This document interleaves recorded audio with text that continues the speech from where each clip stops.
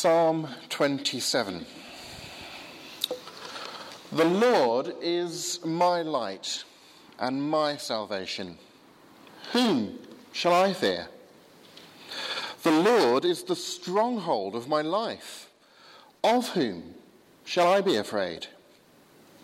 When the wicked advance against me to devour me, it is my enemies and my foes who will stumble and fall. Though an army besiege me, my heart will not fear. Though war break out against me, even then I will be confident. One thing I ask from the Lord, this only do I seek, that I may dwell in the house of the Lord all the days of my life, to gaze on the beauty of the Lord and to seek him in his temple. For in the day of trouble, he will keep me safe in his dwelling. He will hide me in the shelter of his sacred tent and set me high upon a rock. Then my head will be exalted above the enemies who surround me. At his sacred tent I will sacrifice with shouts of joy. I will sing and make music to the Lord. Hear my voice when I call, Lord. Be merciful to me and answer me. My heart says of you, seek his face. Your face, Lord, I will seek. Do not hide your face from me. Do not turn your servant away in anger. You have been my helper. Do not reject me or forsake me, God my Saviour. Though my father and mother forsake me, the Lord will receive me. Teach me your way, Lord. Lead me in a straight path because of my oppressors. Do not turn me over to the desires of my foes. For false witnesses rise up against me, spouting malicious accusations. I remain confident of this. I will see the goodness of the Lord in the land of the living. Wait for the Lord. Be strong and take heart and wait for the Lord. Psalm 27 is about hope. It's not about having the mere feeling of hopefulness. It's about trusting in someone who gives you grounds for believing that good will ultimately triumph over evil. Our psalmist, and let's presume that it was indeed King David, is beset by a sea of troubles. But rather than taking up arms to oppose the verbal slings and arrows of his malicious accusers, he turns his attention to God. Despite the machinations of those who would tear up his reputation by character assassination, David expresses hope that God will be his light in the darkness, his stronghold in the siege. Things may be dark now, but David takes heart in the belief that however long it may take, he will eventually see the goodness of the Lord. That in God's providence, his wicked foes will stumble and fall, and he will hold his head up high. One thing we can learn from Psalm 27 is that although God is a mighty one who will save, Zephaniah 3:17, it's not unusual to find ourselves waiting until the coming of the salvation that is ready to be revealed, 1 Peter 1:5. And of course, we can't apply Psalm 27 to our own lives in a simplistic way. David's confidence was that God will save him in the land of the living. Well, that doesn't guarantee that God will save us in the land of the living. Nevertheless, there are things that we can learn from how David copes with trouble by waiting on the Lord. One thing David does is to focus his attention on the expressed will of God.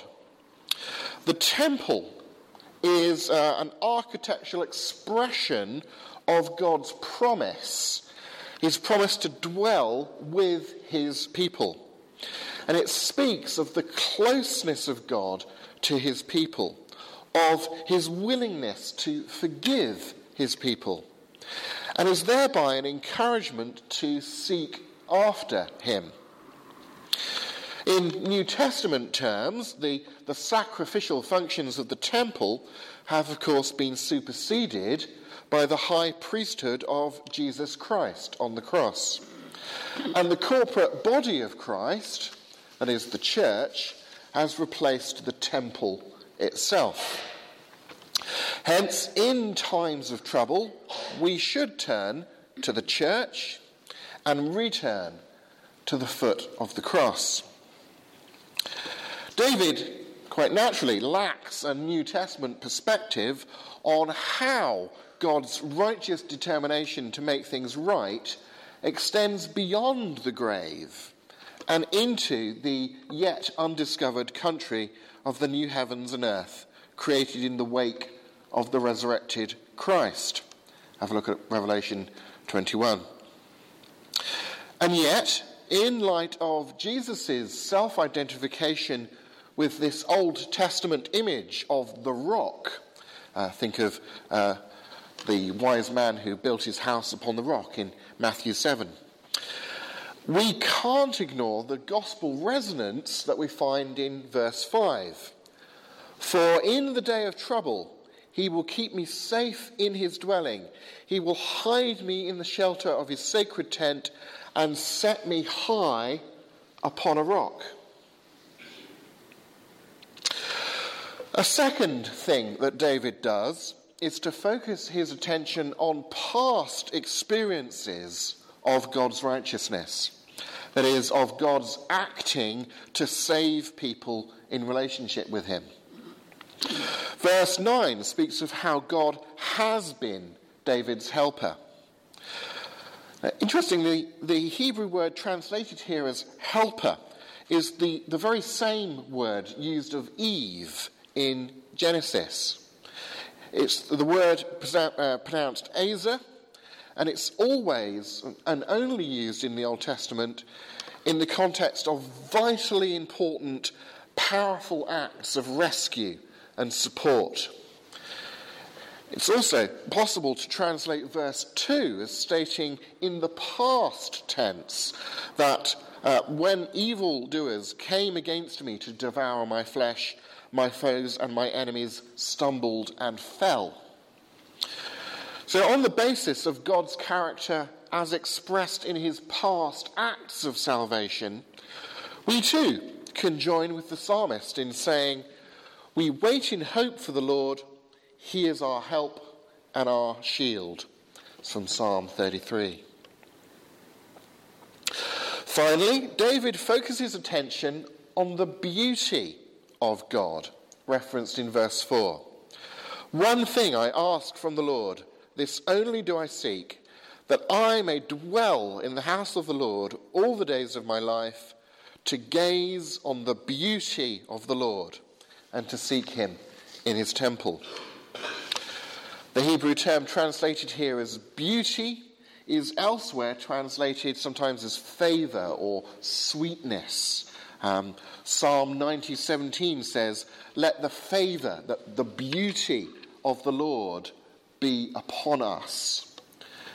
Beauty is joyfully ascribed to God also in Zechariah 9:17.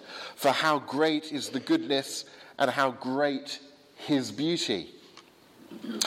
When Jesus describes himself as the good shepherd, he actually uses a Greek word kalos, which means something like the beautiful good. I am the beautiful good shepherd. In these days of the new covenant written in the blood of the beautiful good shepherd, we are in an even better position than David to gaze upon the beauty of the Lord. As the Apostle Paul recommended to the persecuted Philippian church, whatever is lovely and worthy of praise, let your mind dwell on these things. David's desire to gaze upon the beauty of the Lord reminds me of the 4th century BC Greek philosopher Plato, who in his Symposium wrote this: "This is the right way of being initiated into the mysteries of love, to begin with examples of beauty in this world and to use them as steps to ascend continually to absolute beauty. This, above all other things, is the region where a truly human life should be spent, in the contemplation of absolute beauty.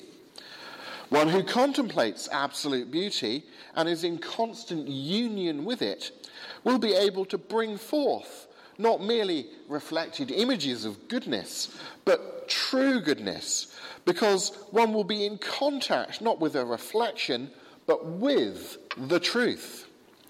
What may we suppose to be the felicity of the man who sees absolute beauty in its essence, pure and unalloyed, who is able to appreciate the divine beauty?"